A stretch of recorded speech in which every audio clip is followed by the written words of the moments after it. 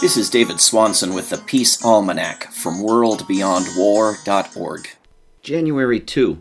On this day in 1905, the Conference of Industrial Unionists in Chicago formed the Industrial Workers of the World, IWW, known as the Wobblies, an all-inclusive effort to form one big labor union with every worker in the world in it. The Wobblies rallied for workers' rights, civil rights, social justice, and peace. Their vision is memorialized in the songs they produced and sang. One was called Christians at War and included these words: "Onward, Christian soldiers, duty's way is plain. Slay your Christian neighbors, or by them be slain. Pulpiteers are spouting effervescent swill.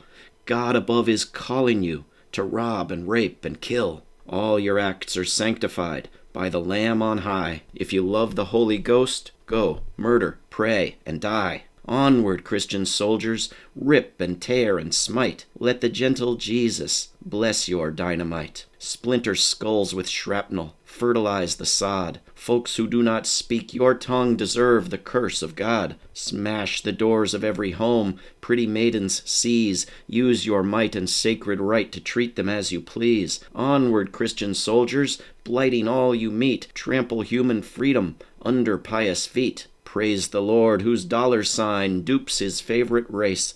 Make the foreign trash respect your bullion brand of grace. Trust in mock salvation. Serve as tyrants' tools. History will say of you, that pack of goddamned fools." In more than a century since this song was written, comprehension of satire has faded a bit. And, of course, no Christians participate in wars anymore either. The Peace Almanac can be found online at worldbeyondwar.org.